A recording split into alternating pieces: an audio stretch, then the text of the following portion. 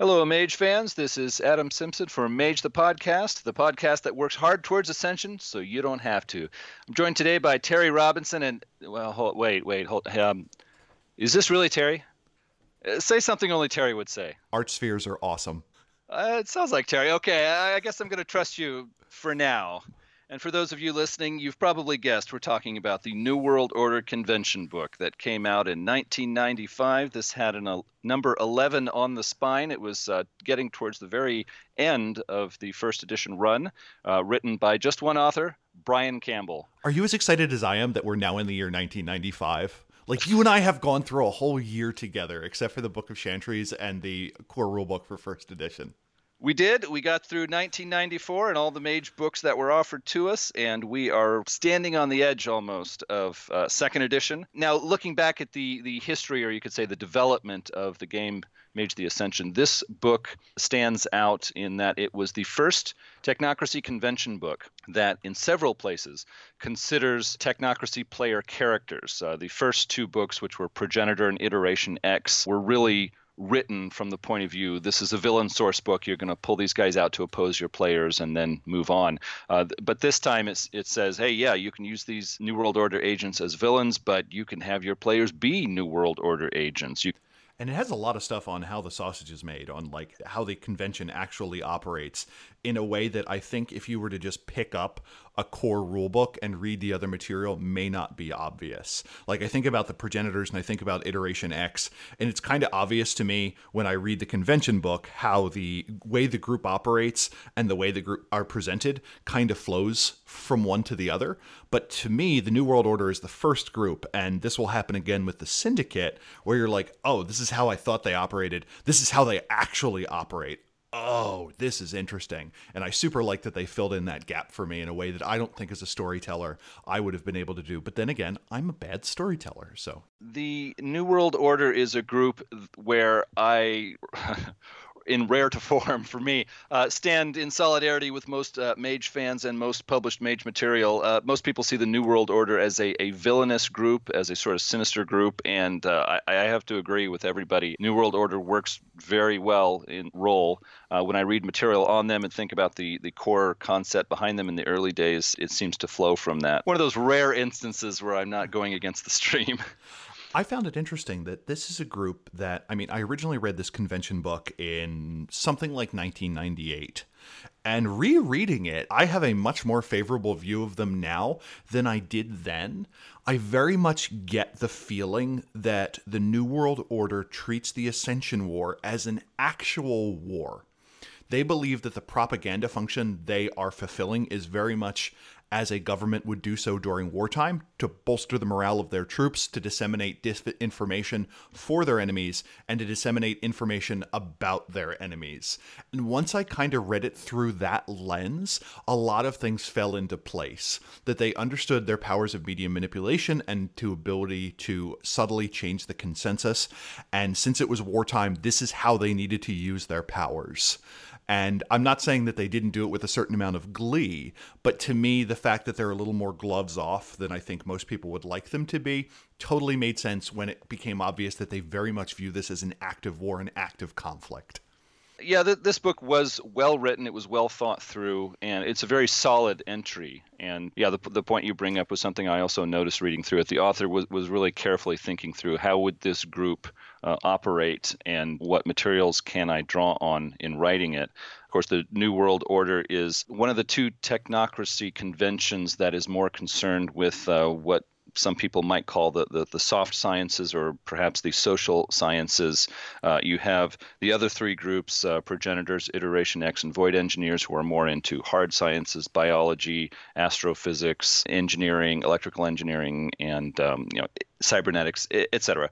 But you've got the Syndicate, who are more into economics and you might say business, and maybe overlapping a bit with sociology. You've got the New World Order, which is more about political science, sociology, history, and so it makes sense that we would see more of a divide between them and some of the hard science groups, but well put together. And speaking of well put together, Terry, I would like to hear you walk us through the different sections that make up this book. I was about to say, oh, so you did notice that I've been exercising more when you said well put together. But this book gets off to a fast start.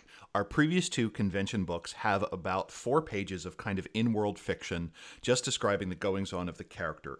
Here, the basic conversation we have is a construct that is a person who has in some way been built. In this case, a progenitor, something along the lines of a progenitor victor, so some vat-grown entity by the name of Jean, has been injured during a raid of some sort, was attacked by a ratkin, which is a type of changing breed, which is a were-rat, to the surprise of no one, name-wise.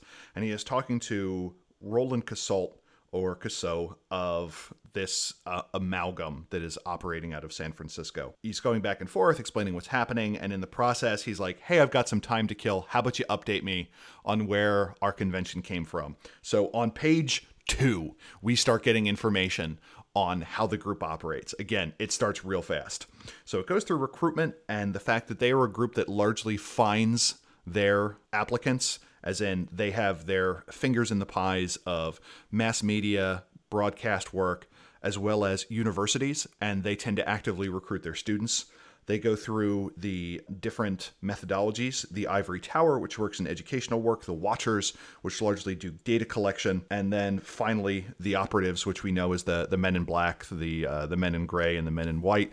Haven't updated the names to not have a focus on the word men in there, and they have this little aside that's like, well, the gray men are actually 50-50. And you're like, maybe we can work on naming there. But anyway, and what each of those groups do. Then it goes through an absolutely fascinating section on history, where there is a back and forth between a kind of a conspiracy-minded researcher and one who believes that the convention didn't really exist before Queen Victoria. You have this argument between Donald Richardson, who focuses on the history of secret societies and who traces the origins of the New World Order, to the Knights Templar, believing that that group wanted to gain secret control of all of Europe so that they would be able to protect the masses from supernatural threats. And then Terence White, both of the Ivory Tower, who don't think the convention came into existence until the organization under Queen Victoria.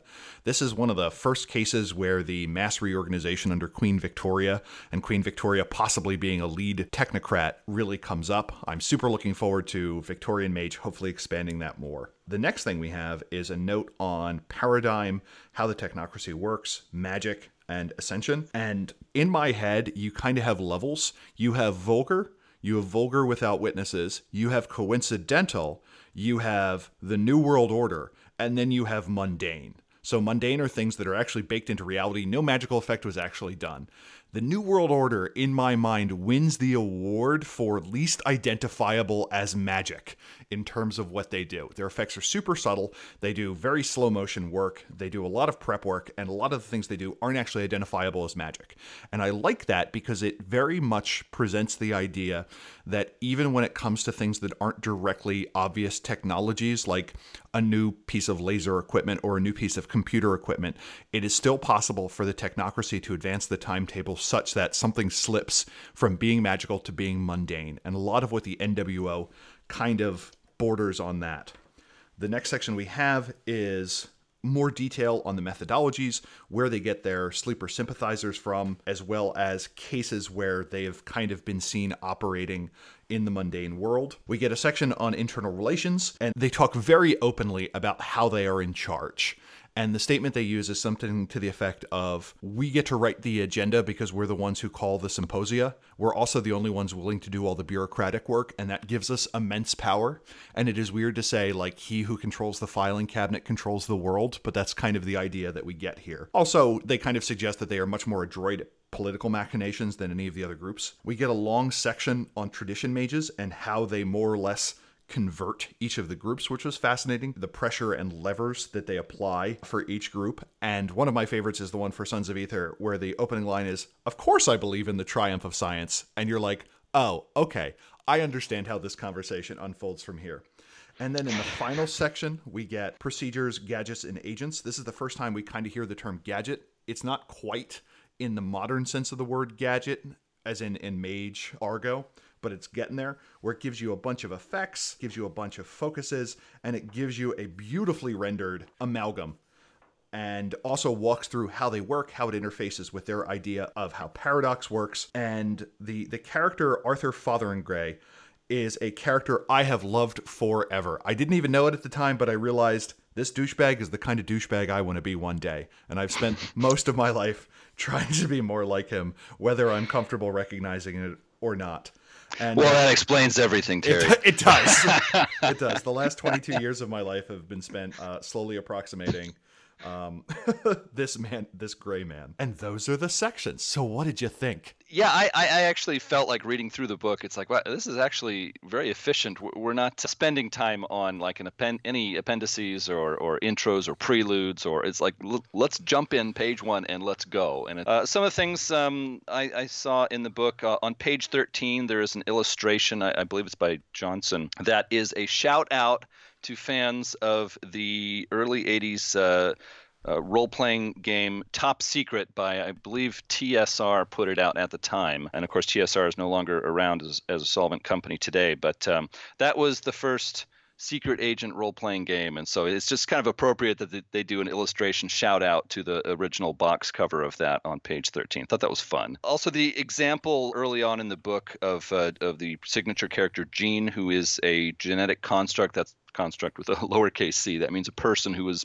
made in a progenitor tank. He is not only awakening to becoming more fully human and forming relationships and more of a coherent personality, but also becoming enlightened and being able to use, enlightened technology, which you could say is another term for sphere magic. And it's just neat to see how he's developing and see a good example of how you might put an NPC like that into your story. So I appreciated that. The first two chapters I thought showed a very good example of how to work with New World Order NPCs as a storyteller. Because in my mind, you've got people who are bad at lying, and you take a step up. You've got people who are really, really good at it.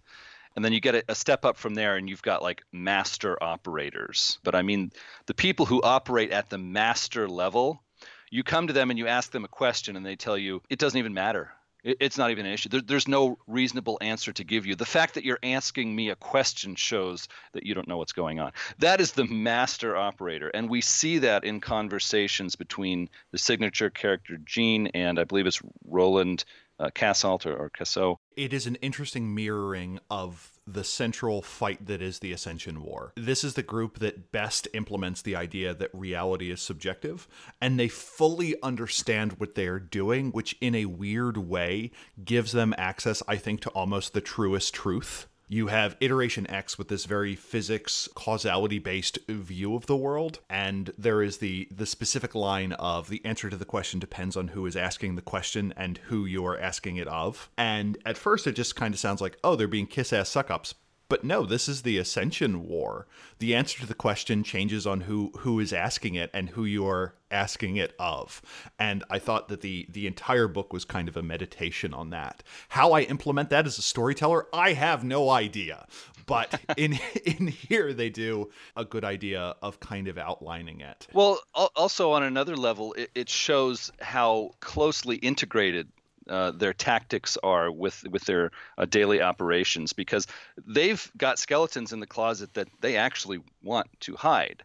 One thing that I just wanted to bring up, and of course for Mage fans, this is it's obvious. When you look back at in the World of Darkness history, you go hundreds of years back, and you've got the game The Sorcerer's Crusade. The technocracy used to be called the Order of Reason, and you see good representations of each of the modern technocracy conventions back in the basically Renaissance era, and they had different names and different personalities to some extent. But the New World Order was called the Cabal of Pure Thought. And the Cabal of Pure Thought was all about manipulating Christian religion. It was very tightly integrating into the Catholic Church at that time and manipulating people over theology and guilt and religious ideas and the religious culture of that time. You have the modern New World Order, which is not a religious group. There's no religious connection. I would even go so far as to say they probably discourage spirituality and religious thinking among their members. And so it's like, well, that's a big change. And when you think of the New World Order's basic theme, and that is we want to use the most effective methods to control the most people and achieve our objectives. The particular details don't matter to us. That was a good way to get the job done. And as things changed, they changed tactics. And it's interesting because they very explicitly say that their effects are predicated on the masses' willingness to believe the media. And I wonder how the NWO is going to age in a quote-unquote post-truth world. Like, it is not the idea that they are directly manipulating people's minds so much as they are manipulating the institutions that sleepers believe have authority. So it was the church, and then it became the media and the government. And now, as everyone gets a little more skeptical of everything, I wonder if that has made their job easier or harder. I can see it kind of going both ways. Is it the case that instead of controlling the big four networks, they now have to control 30 media fronts, that they have to infiltrate left-wing, right-wing, centrist, Twitter, so on and so forth, media-wise? Or is it to the point where they have to be much more blatant? I'm super curious to see in Technocracy Reloaded how the 21st century NWO operates, because that linchpin that there is this font of truth that sleepers believe and that they have the ability to manipulate that is gone. Yeah, I guess now that you bring it up and I think it through, that New World Order may be going through quite a change in the later 21st century version of the World of Darkness. Just to complete the thought on the cabal of pure thought, I think that the New World Order really wants to hide from its current members and especially people outside of the New World Order. They want to hide these connections they had to the cabal of pure thought. It's, oh, you used to be religious nuts who fanned the flames of religious tension, and it's like, oh no, wasn't us. That was someone totally different. Yep, that was the Gabrielites.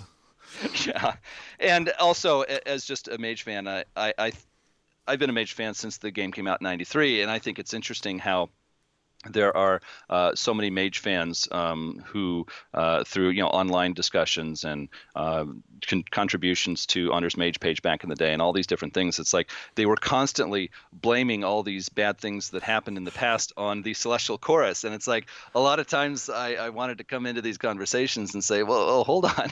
They were not the only mages involved with religion back in the Middle Ages and Renaissance of the West. There was the Cabal of Pure Thought. In fact, it really looks to me as though the Cabal of Pure Thought did a lot of dirty deeds, then changed their name, changed the sign out front, and then said, oh, Celestial Chorus. They were so bad hundreds of years ago. They were just awful. Just look at all that awful stuff they did. You were talking about what they call Chapter 3. I really like that it was a large chapter. There were a lot of roads. There was a lot of equipment. There was a lot of stats on NPCs and information that is good, whether you are a player or a storyteller is setting up some NPCs. So the final chapter is on the example construct, which we've seen in every convention book. In this case, you said it was the Divisadero Safe House in San Francisco, California. I just thought it was more interesting. It was better done than the last two convention books, Iteration X and Progenitors. It connects to a Horizon Realm, a big surprise there. But the Horizon Realm is more interesting. It's more a place where I would consider taking my players rather than the first two convention books. It's like I don't have any particular reason to want to use this. Can I share my favorite device that they mention? So one, I find it fascinating that at this point, the television camera that's small is a magical device. So this goes in the case of the timetable has rolled forward and what was once magical is now mundane. Like my cell phone, if it existed in this game, would probably be like a 5-point talisman or something like that if we were to move it back then. But there's a part where they mention nitro injection. So one of the signature vehicles is the Spectre limousine or the Spectre sedan, which is the standard, not necessarily even field issue, but one of the options that a NWO agent can request and use when doing a mission. So one of the things that makes the Technocracy interesting is they have a statistic that I don't know if it has been introduced yet, but this idea of requisitions, that you can temporarily get equipment for a mission. And one of the standard ones they have is this armored sedan or armored limousine that can have any number of statistics like run flat tires or access to a radar array or the ability to shoot out an oil slick. But they mention one of the vehicles having nitro injection. And instead of nitro being nitrous oxide, they say it's nitroglycerin. It is nitroglycerin in quintessence. And I'm like, that's going to be an interesting vehicle fueled by a high explosive. Wow, yeah. I guess I didn't catch that on my read through. It's like I remember reading about the nitro, but nitroglycerin, dang. So I think you and I read this under slightly different circumstances. I read this book in the back of a car during a terribly long car ride, so I had nothing else to look at. So it was just me, this book, and my cell phone taking notes the entire time. We also get a reference to Esperanto on page 67, that the Divisadero Safeheart. Yep. Cool. Mm-hmm.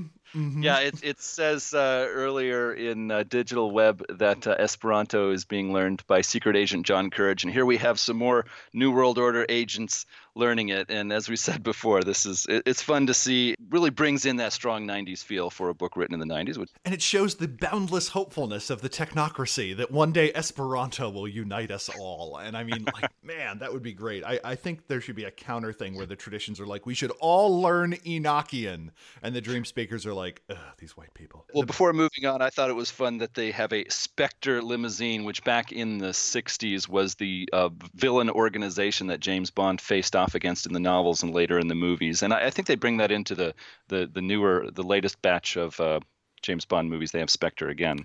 They do. With the great line of, as said by Judi Dench, of everyone says that they have people everywhere, but these guys actually do. I think I remember the scene from that movie. She says, they say we have people everywhere. My florist says that. But you make mention of Spectre. Like, this book is so thoroughly littered with the source material. I feel like I remember reading it at the time and having never watched The Prisoner or La Femme Nikita or 1984 at that point. I'm like, what are all these references? Where I feel like, in contrast to the Akashic Brotherhood book, where there was no recommended reading list, this book was like, not only is this recommended, but if you haven't read at least 2 of these, it's not going to make any sense to you. This is one of those could be rare examples of the author being really well versed in the inspirational material. There are some Mage books where I get the sense that the author did the book and then said, okay, what could I do for a recommended reading list? Okay, these look good, these seem appropriate. But in this case, I get the impression that the author, Brian Campbell, got to the source, the inspirational material first, really soaked himself in it, and then said, okay, my book on the New World Order is going to flow from this. And there is a bit of a problem with that in a few places where he's describing a gadget or a technique, rote perhaps, and he's saying, it's like this scene from this movie, or it's like this device that they used in this TV show. And it's like, for 1 or 2 of them, I was like, oh, I haven't seen that, so this doesn't help me, unfortunately. But setting aside some of the drawbacks to this, I had a lot of quotes in the book that were from the recommended reading. So it was so well integrated. And again, there were all these references to the British 1967 television show, The Prisoner. So it's like, this week I actually broke down and says, okay, enough. I have had so many people talk about this TV show. I've never seen it or even have a friend who's seen it. It is time to do something about this. So I managed to find time to watch the first 3 episodes of that show. And I was thinking, oh my gosh, this is New World Order, the TV show. Uh-huh. Who is number 1? You are number 6. I am number 2. This was a television show made back in 1967 on a, back at the time, television show budget. So it is not a high-budget show, even though they do have a lot of special sets and high-tech gadgets. It's you could easily view this as a story about the New World Order catching one of their own rogue agents and then pulling him in. But instead of eliminating him or dealing with him harshly, this rogue agent has such valuable information that they treat him with kid gloves. There is a member of the British Secret Service who is a field agent. He's done a lot of probably dirty deeds. And in the opening credits to the first episode, in every episode, they establish that he suddenly resigns. And when he resigns, he feels very strongly about it. I mean, there's no sound, but of course you see a video clip of him chewing out his boss at British intelligence in a government building. And then he walks out and gets in his cool convertible sports car and drives off. And that very same day, he is gassed. He's put to sleep by some unknown character, and he's kidnapped, and he's taken to an island location, which is set up as a sort of special secret base of agents. And they're saying, we will not tell you where you are. We will not let you leave. We're good at keeping people here. We tightly control every aspect of life for every single person living in this fake sort of village resort kind of town. And you're going to tell us what you know. And of course, the main character is totally strong-willed and self-possessed. And he says, well, who are you guys? Are you the British intelligence? Because, I'm down with that. And there's like, we aren't even going to tell you who we are. You tell us everything. We will tell you nothing. And so he is extremely strong-willed and stubborn. And he says, no, I'm going to hold out. And we get 17 episodes of this show, where in every episode, this secret unnamed organization is trying yet another New World Order style cloak and dagger ploy to get the information out of him. And he is so smart, he catches on, and he is so stubborn, he holds out. And I'm going to continue watching the episodes to see how it ends, because I'm awfully curious. It is one of those remarkable shows where you're like, this could never be made now. And it's a BBC show. So you look at the episodes and they're like 56 minutes long. You're like, man, the world was better before we had so many commercials. Yeah, exactly. And it's kind of interesting in that the character is a union of the merit, indomitable will. I think that's clear. He's got like 8, 9, or 10 points of willpower. But also to me, the thing that I started believing, I think he used to be the guy who ran the village. I think he is so familiar with it because that's kind of what he was doing to a certain extent. In the same way that John Courage has been able to evade capture for so long because he knows the methods of the New World Order. It is interesting how much it informed culture. When I go to a convention, I always make a point of, whenever I see someone dressed in number 6 in his distinctive white outlined suit, usually with a anti-escape orb in the form of like a large latex balloon, to take that person's picture. And the line, I will not make any deals with you, I've resigned, I will not be pushed, filed, stamped, indexed, briefed, debriefed, or numbered, my life is my own. As he says that, it is both a statement of defiance and a statement of irony, because it is very obvious that he has been all of those things and his life is not his own. And his act of defiance is like his only expression of free will in this world. And it is up to the viewer to see if that is heroic or tragic, or possibly both. If you read one thing, read 1984. If you watch one thing, look at a few episodes of The Prisoner. I had trouble actually trying to buy it on DVD. It's been out of print apparently on DVD for a while, and so you can pay more for it. But Amazon Prime has all the episodes right there in a very good resolution. So, I mean, that's, if you want to see it, you can see it. It's not that hard to get your hands on it. What did you think about the section on mindscaping? So for the listener, they talk about how when a rote is employed, when a mind rote is done, say Mind 3 Correspondence 3, to subtly change someone's view of the world, that it is often done by something that is seemingly like dream manipulation, where memories are subtly altered, and they strongly recommend role-playing through it, which as a storyteller seems terribly hard to roleplay through the process of subtly changing someone's memories. As a storyteller, have you ever roleplayed through something like that, like a character going through the different degrees? I had a long-running online chronicle, and at that time, I had material set up for dealing with New World Order in the chronicle, and I was actually looking forward to getting to work with that. And as it turns out, my players jumped on the story threads that led away from the technocracy, not towards it, so I did not get to use the technocracy in my chronicle as much as I planned to, but on a quite limited scale.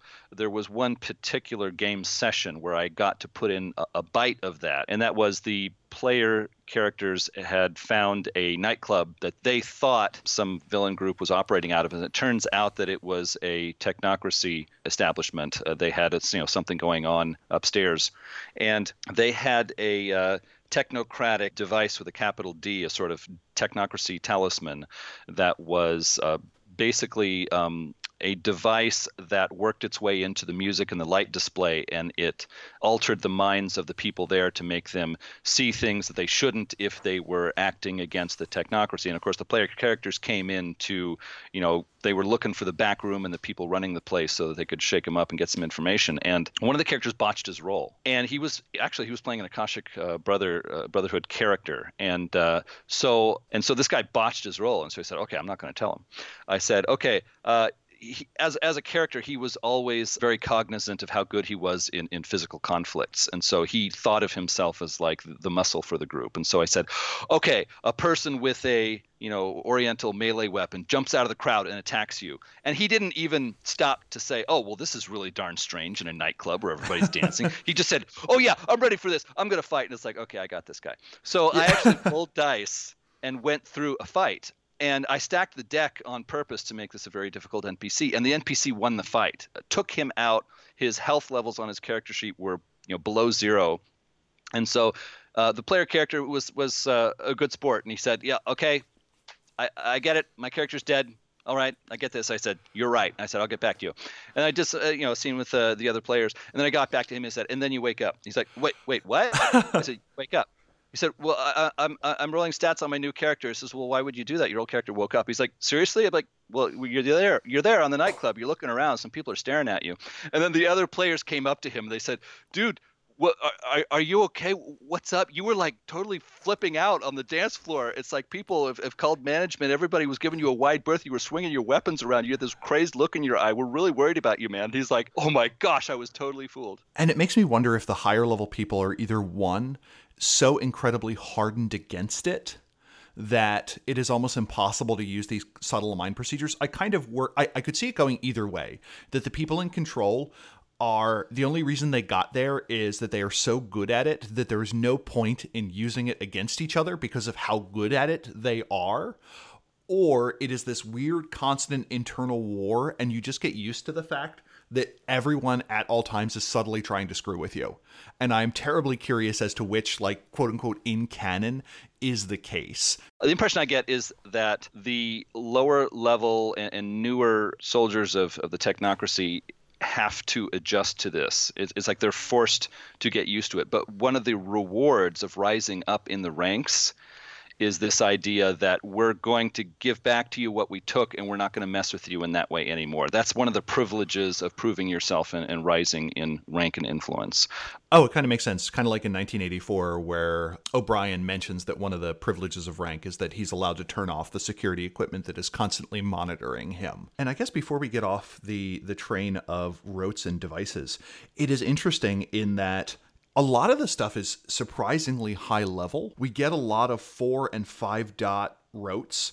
Destructive Paranoia is Mind 4, Entropy 2, Prime 2. Degree Absolute is Mind 5, Correspondence 4. Alter Paradigm is Mind 5, Entropy 5. It kind of gives you an idea of like, there's some heavy-hitting magic to be used. It is subtle, but it is hard. Same thing with the devices. They bring up a lot of Arete 4 to Arete 7, 5 dot gadgets in here, and that was kind of impressive to me, that they're like, we are an organized, unified group. We do have frontline agents, but everyone has access kind of to the super powerful stuff. These are the benefits of being an organized, well-functioning group. We can have nice stuff and we can all share it. Once again, sharing and cooperation is a sign that you're the bad guy in Mage.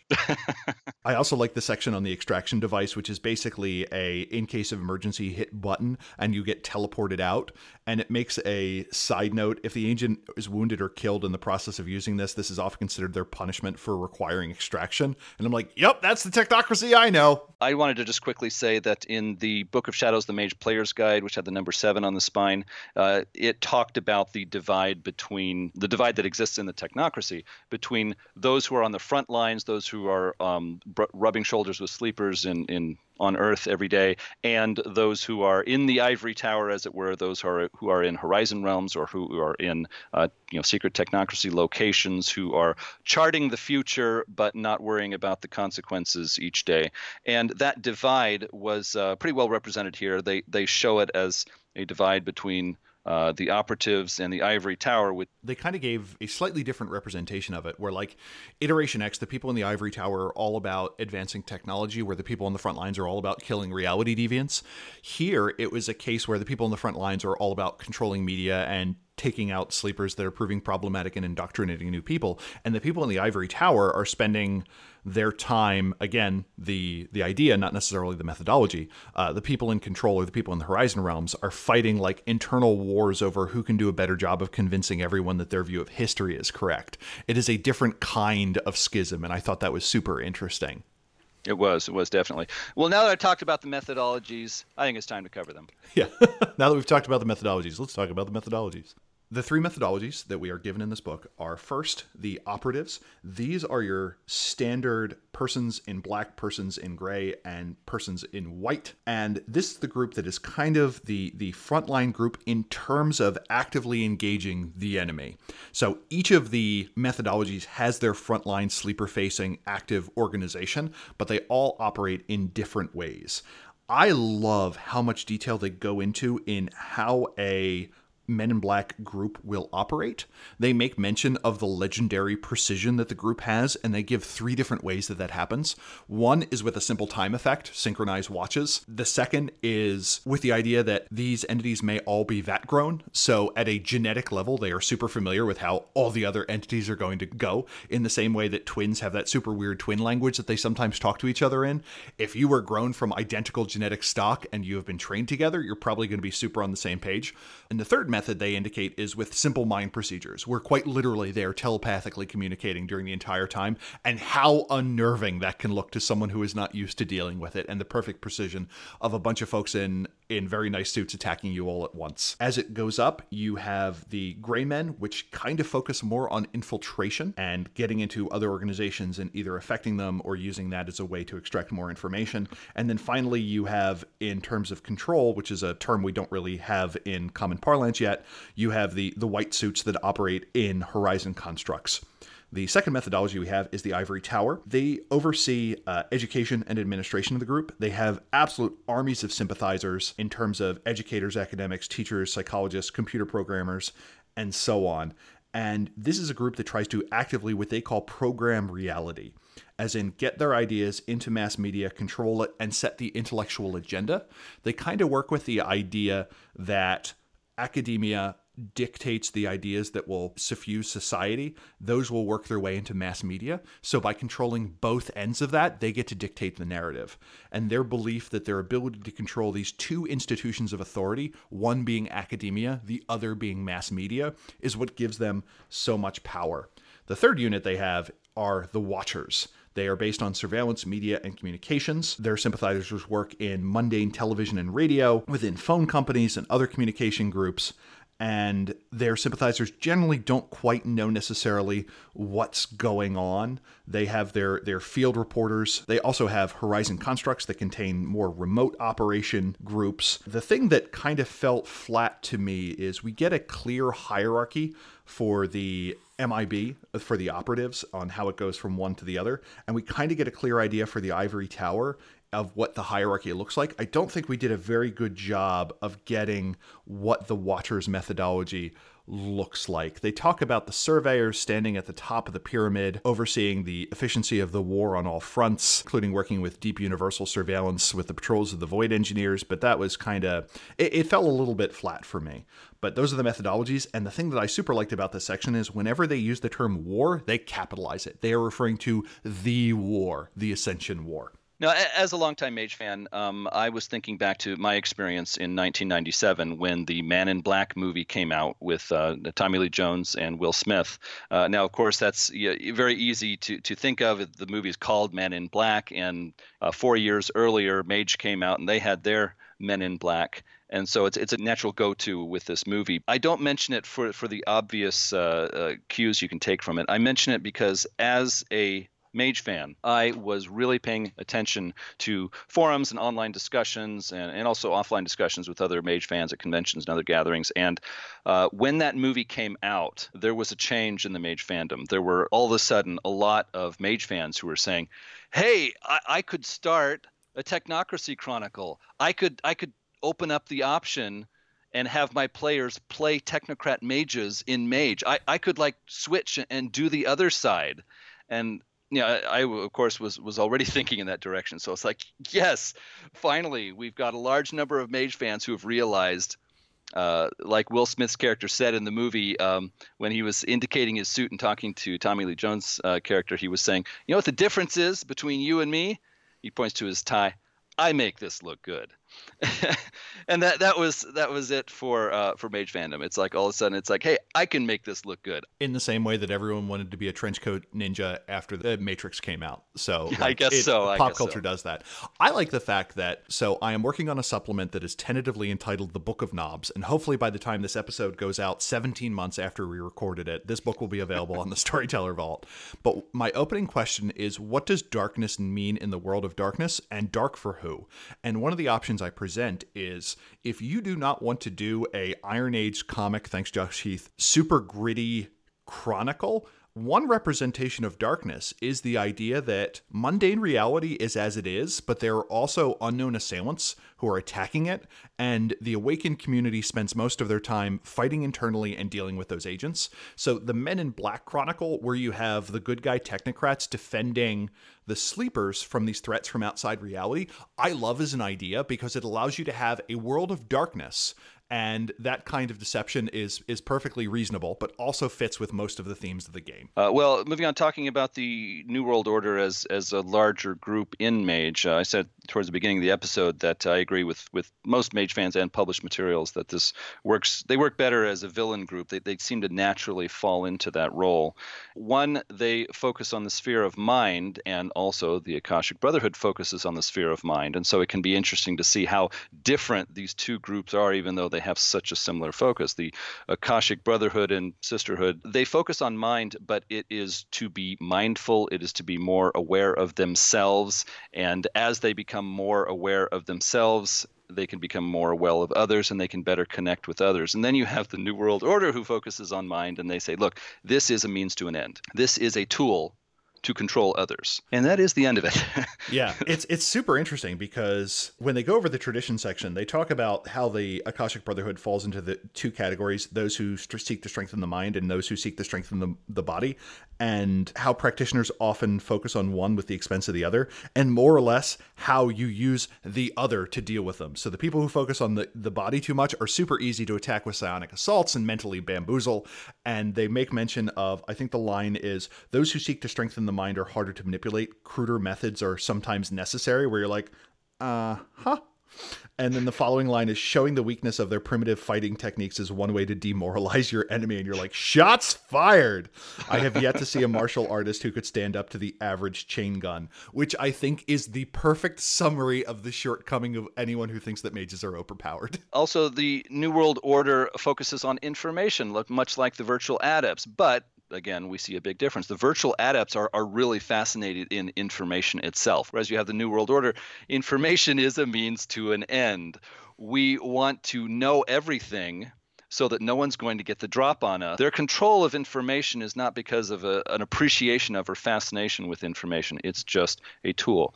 At the end of the day, the real central theme to New World Order is control. They want to control others so that they're on top. And as a storyteller, if you choose to say their motivation for that is insecurity or just plain selfishness or something else, that's something you can work out in your own chronicle. But when I try to think about how do I use the New World Order effectively in an interesting way in an ongoing chronicle, that's my handle on it, is they are all about control, and that is why they are all over information. And it's interesting to also think about the divide in the technocracy that has been mentioned a few times between these two conventions that seem to naturally fall into the role of leadership or influence more than the hard science groups. And that is the Syndicate New World Order divide. And it's interesting for me to consider how the New World Order, it was really focused on complete centralized control. And for that reason, they focus on a powerful central government. And of course, many people can take that and go into particular times from history. I'm not trying to divide the readership or the listenership and say that a capitalist country is the real bad guy here, or a socialist country is the real bad guy here, or anything like that. But just this idea, which I think we can all get behind, that the New World Order really favors and wants to encourage a authoritative, strong, centralized government that is in control of as much as possible, because that is easier for the New World Order to establish control. If there's one strong government controlling everything and we're the power manipulating that government, it's just more efficient for us to take control of all this country and all the citizens living there. And then you have the syndicate, who I really see as looking at more of the big picture rather than influencing the government and using that to influence everyone else. They want to look at the media, the economy, the ideas in people's heads. Basically, we want to have an influence on the overall atmosphere and let things flow from that. Yeah, the New World Order is always going to try and control whatever represents authority. So they almost strictly work with where the syndicate is always trying to control resources and systems. And I am curious to see how a 21st century interface is going to be, as some would argue that the political arena has kind of ceded central authority to these factional camps, and the actions of billionaires and large corporations has become more important. What happens when the controller of economic resources and the controllers of authority kind of become the same entity? What is that war going to look like between the two, if there is one? And maybe they're the technocracy. Again, only the bad guys can cooperate. They probably find a way to work alongside amicably, which makes for a much less interesting chronicle. Now, another thing that I emphasize in my chronicles is, for me, it's interesting to see which mage faction feels a connection with which segment of Sleeper Society. For example, it would not be stretching things too far to say that the Verbena tradition from the Council of Nine would feel a certain kinship with Wiccan groups or Druidic sort of groups. Of course, you can work that out as you like in your own chronicle. But with the New World Order, I see a natural connection with the intelligence communities of the world. I see the New World Order as feeling a kind of parental, sentimental connection. All of these intelligence agencies that send their agents around the world to spy on people, I see the New World Order as being more lenient with these sleepers when they catch them. They're less likely to be hard on them and say, no, it's like, this is what we do and this is what you do, and we feel a kinship here, and we like the fact that you guys are operating and we're manipulating you behind the scenes, and so we'll go easier on you when you get in our way.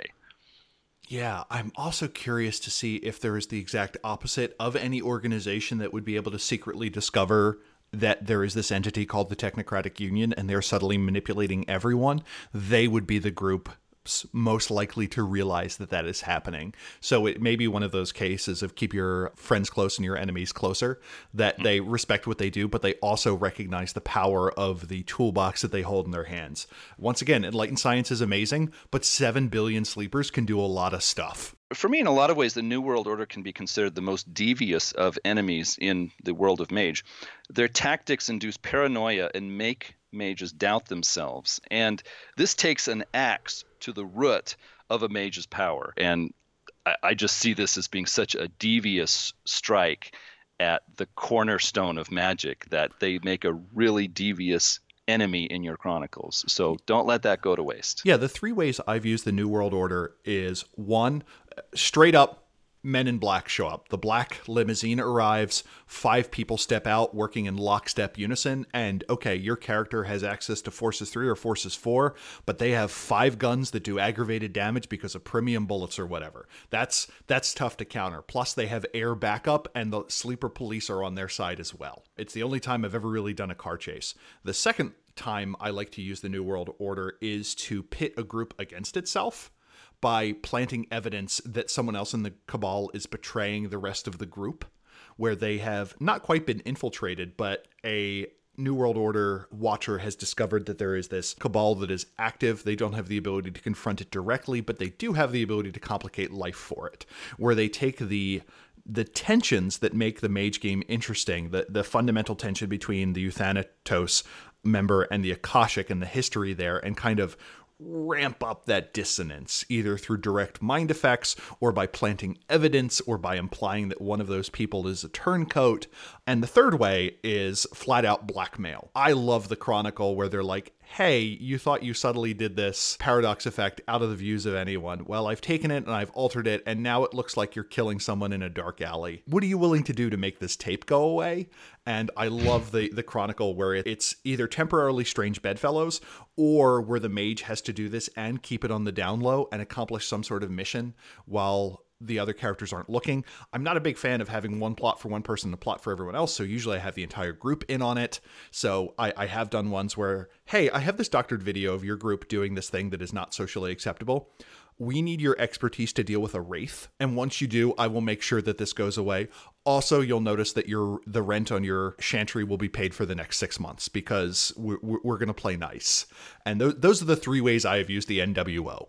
Here's just an idea for storytellers. If you're a particularly devious storyteller, you can do something that I would never do because I'm such a nice guy. But you could do this, theoretically. You could, in the first session when you're sitting down with your players, your character, it turns out to be a member of this other tradition in the past, and you changed over, and so you know these things, and it's going to help the Chronicle, and we'll keep this on the down low, and we'll let it come out slowly through the Chronicle, or you've got amnesia, and we're going to say that, this is your past. And it's something, harmless and good, and the player signs up for it. He's like, yeah, it'd be kind of fun to bring that out slowly, and I can work with the storyteller and do this. And then when you sit down at that first session, you look at all your players together and you say, hey, Tom or Mary over here had this really cool idea, and we're going to keep it secret. We're going to let it come out, slowly in the game. This is going to be pretty cool. And I'm not going to let the cat out of the bag because, Tom has such a cool idea, and Tom's over there smiling like, yeah, this is going to be fun. And then in the Chronicle, you start slipping notes or evidence or whatever to the other player characters, giving them evidence that the one player is like a sleeper agent, a double agent, or a sleeper agent, or doesn't know that he's going to be activated and betray the party, or he's genetically grown and this is unavoidable, he's going to go bad, or something like this. And so you have the other players going, oh, this is the cool idea. Well, we're going to work against this player. And then after enough time, Tom or Mary is sitting over there. It's like, what? Everybody's against me. What's going on here? And it's like, by the end, you reveal it's like, folks, this is a New World Order. They don't play nice. Exactly. This is how you justify 3 dots in Dark Fate. Well, that kind of summarizes everything I had to say. I guess the only thing that we didn't discuss is they go back and forth about the Karpov incident and how it kind of bridges additions in my mind. So for the listener, the Karpov incident was a case where a noted diplomat was poked by a guy with an umbrella that happened to be tipped, I think, with polonium, and the person gets sick and dies shortly thereafter. There is a split in the New World Order as to how to interpret this. One, was it just A-level gadgeteering? Did they have this injector umbrella pre-made? 2, was it used to pass off a coincidental effect? And I don't know about you, but poke an umbrella, kill a guy, and justify it after the fact and make it coincidental is pretty strong first edition juju to me. And they also talk about how once this got into the mainstream, and there's an argument internally over was this leaked or on purpose or not, that the idea that this kind of black hat mirror shade stuff, this kind of spycraft occurs, it became much easier for them to do everything else because that idea was already planted amongst the sleepers. I find it interesting that they talk about in the Virtual Adept book about how important science fiction authors were in promoting their paradigm and making their magic easier, but we don't get a huge reference here on how James Bond novels and John le Carré novels and so on may have made the New World Order's operations easier. And that was kind of the last main point I had from my notes on this incident that kind of bridged first edition to second edition. My final point was I like the early first edition idea that mages are few and far between, and they are the most valuable resource in the Ascension War. And so I tried to portray that in my chronicles by having a New World Order that would rather convert or recruit mages rather than kill them. And so I have men in black who show up, and they really try to capture more than kill. That's their first choice. But Yeah, my only addition to there is, did you ever see the movie Tinker Tailor Soldier Spy? I have heard that's based on a novel, but I have not seen the movie or read the book, unfortunately. So I was literally watching the entirety of the movie on a treadmill, and this is my perfect analogy for how hard NWO plots can be to represent and to pull off elegantly. I watched the movie from first frame to last frame. I had the subtitles on. I had descriptive audio on because I like that sometimes when I'm on my treadmill. I had a Wikipedia page up where I was double checking things as I went. And I still managed to miss the fact that there was a love triangle, there was a double agent, there was a second double agent, and there was someone who was secretly trying to have another guy killed. I didn't notice any of that stuff until I watched a 10-minute review of it on YouTube after I was done. And I said to myself, I was literally Googling some of this historical information as we were going, and I did nothing but watch this. I wasn't diddling with my phone. I was on a treadmill staring at the subtitles, and I still managed to miss all of this plot. And that's why the NWO is hard. Yeah. Well, just one minor note. In the recommended reading towards the end, they recommend the film, the anime film, Black Magic M66 from, I think it was the late 80s. And I have that on DVD. I've seen it several times. I've discussed it with many people. And I actually don't understand why it's on the recommended reading list. I mean, I could possibly see connecting that to Iteration X, but I don't understand why that's on the recommended reading list for New World Order. So I'm a dim bulb on that one. Well, what is the anime about? It's a science fiction story about a near future setting where two military robots are being transported from one place to another. There's a crash. They're accidentally activated, and so soldiers have to deal with them in the wild. They take out one of the robots. The other robot goes to a city and is hunting down to kill the daughter of its inventor because of faulty training programming it had in the past. And finally, the military takes out the robot, and the story's done. Yeah, you had your movie that mystified you, and I've got mine that mystified me. But moving on, I've got 3 adventure ideas that I thought I'd like to share with everyone. First off, a player in your group discovers they can't contact sleeper friends or family. Their online accounts have changed or they've moved away. And then the mage starts finding evidence that she isn't who she thought she was. A raid on a technocracy stronghold reveals records that she was brainwashed or trained there willingly as an agent. She receives a communication from a New World Order agent who, when confronted and made to talk, admits he didn't know the mage hadn't been activated yet. After enough of this carefully placed evidence stacks up, the mage will start to doubt herself. Is it only a matter of time before she snaps and becomes a loyal New World Order agent, or is it all an elaborate trick to make her doubt herself? Number 2, an amalgam of technocracy characters, after some rough assignments on the front lines, are rewarded with a plum job. They are sent to a New World Order orbital construct to root out possible virtual adept saboteurs hiding in the construct. At first, they enjoy the comforts there and are treated well by technocracy leaders and great thinkers. As time goes on, they learn how the station works. They begin to see some disturbing elements of the technocracy elite hiding under the surface. Then the virtual adepts strike. The virtual adepts have smuggled cybernetic systems aboard that interface with the construct to copy information and interfere with research projects. As the players start to oppose the virtual adepts and intercept their communications, they begin to wonder, are they really serving the right side in the Ascension War?